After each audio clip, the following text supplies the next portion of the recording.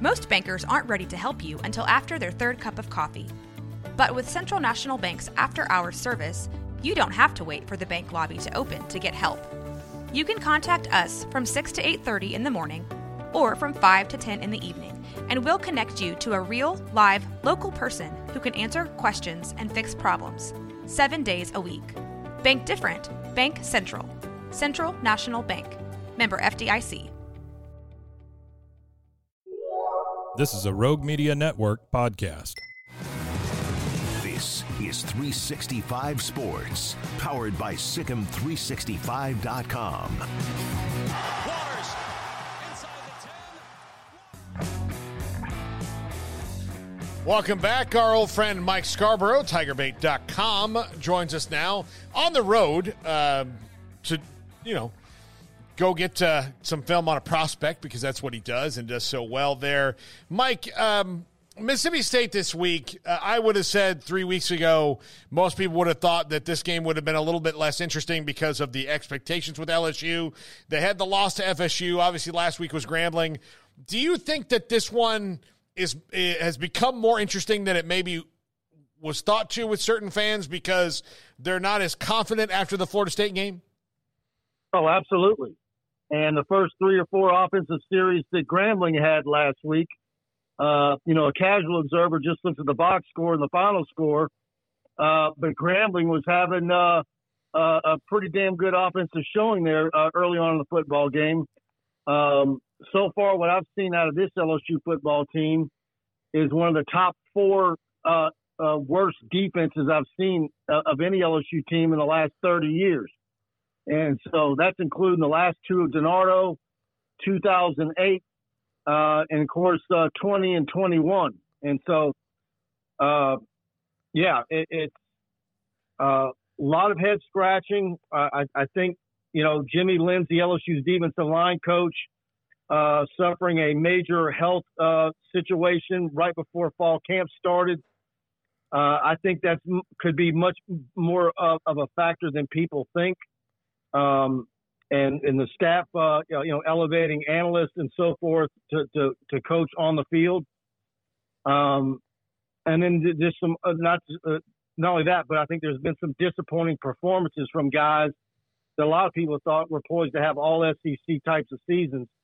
It's early, but I think LSU's one of multiple teams. I was on a show earlier today in Alabama where everybody's kind of, scratching their head and wondering, there's a picking up of the pieces, but how many pieces is there truly to pick up? Is there, how much do you, how far overboard do you go with the concern and what is real? But back to your original question, this game tomorrow in Starkville is scarier than a lot of people thought it was going to be 3 weeks ago.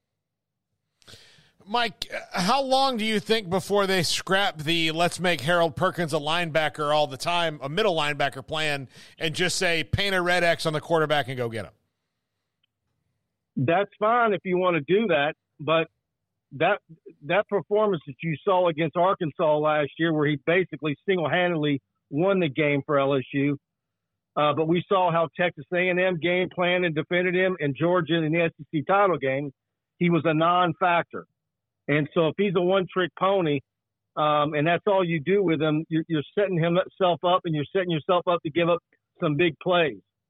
And so I think Harold Perkins knows it, that in order to be a true linebacker and a guy that NFL folks want, you're going to need to be a traditional linebacker and learn the position.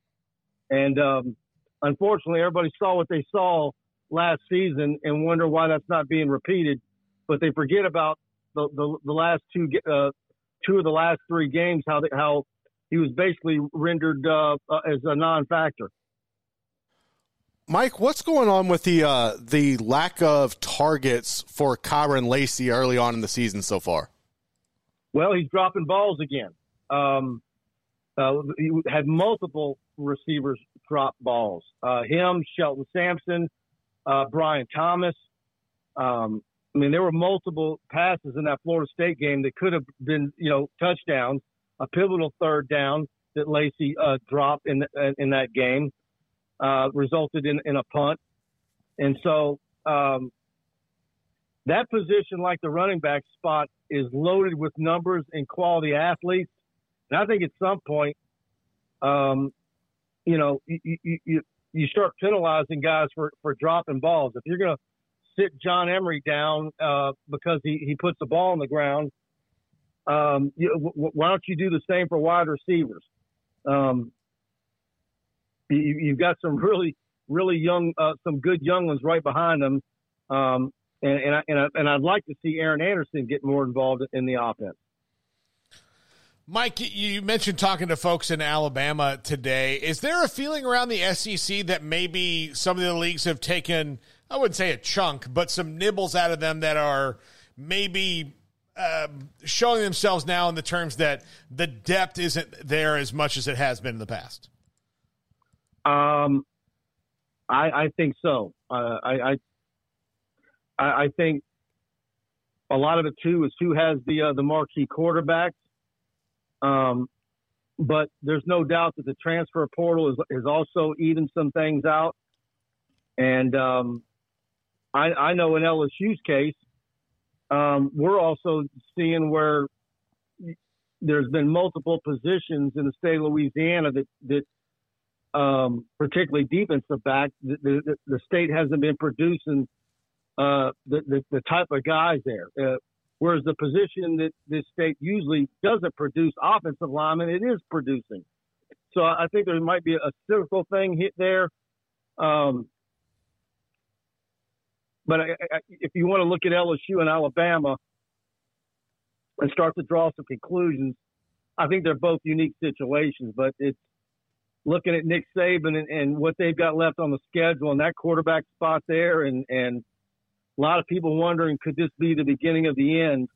I immediately last Saturday night said, when was the last time he lost a game this early in September? And I was right. It was when he was at LSU. It's been that long. So what does that set up for him the rest of the way? Could he lose to an Ole Miss or an LSU and have a 3-loss season? I think he has a 3-loss season, and he could very well retire if he doesn't think he's got some guys coming up in 24 or 25 that can give him a chance to go out on top and make a run at a title. I think that's very real.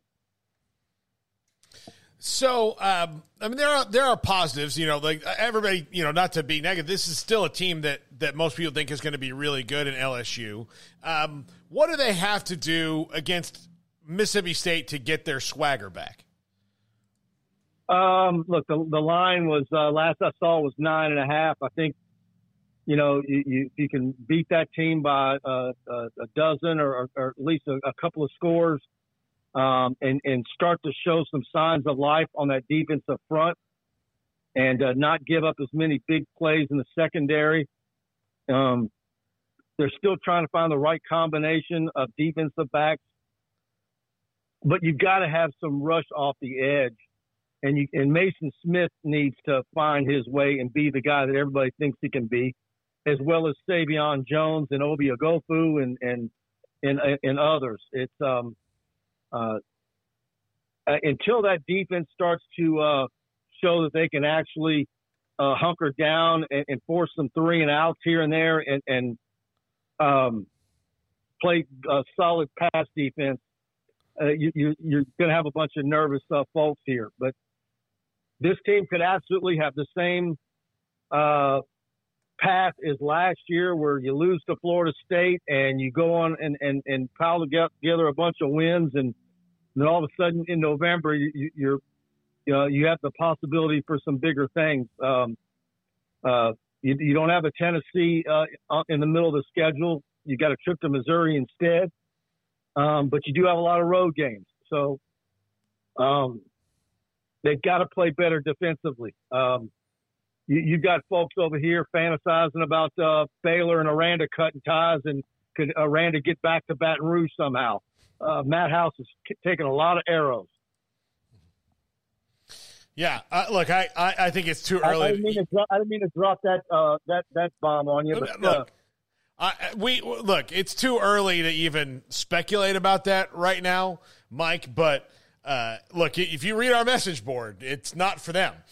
But I just tell you from an administration standpoint, like, it's too early to even speculate on something like that. But yeah, Baylor has as tough of a schedule as you can imagine for them coming up, and the way that they've played, even going back to last year where they're on a 6-game skid now. Yeah, I mean, I know that the struggles, they'll sit there and hope that he would pop back to Baton Rouge and do that. I also think that there's people in Los Angeles that think that he might come home and want to take that job if things go south because the defense at USC cost them another shot at a national title. Yeah. So, well, like you said, it's early, but people are already starting to topics and subjects that you would have thought were untouchable. Criticism of Brian Kelly by actual LSU fans and not talking heads out of state has been, is he playing too much golf? We've been getting everything on our shows. Yeah. Well, I mean, again, it's very early. They can get hot, Mike. Mike, enjoy the night. We'll talk to you again soon. And let's see what happens against Mississippi State. All of a sudden, the renaissance could begin again. You never know. All right. All right. All right, Paul. Have a good weekend, man. Talk soon. All right. That's Mike Scarborough, TigerBait.com. He's a good friend of the show, and we have a group text with me and him and Smokey that's hilarious. I'll just tell you. It is not for public consumption, but it's hilarious. Oh, I bet. I bet it's elite content. It is hilarious.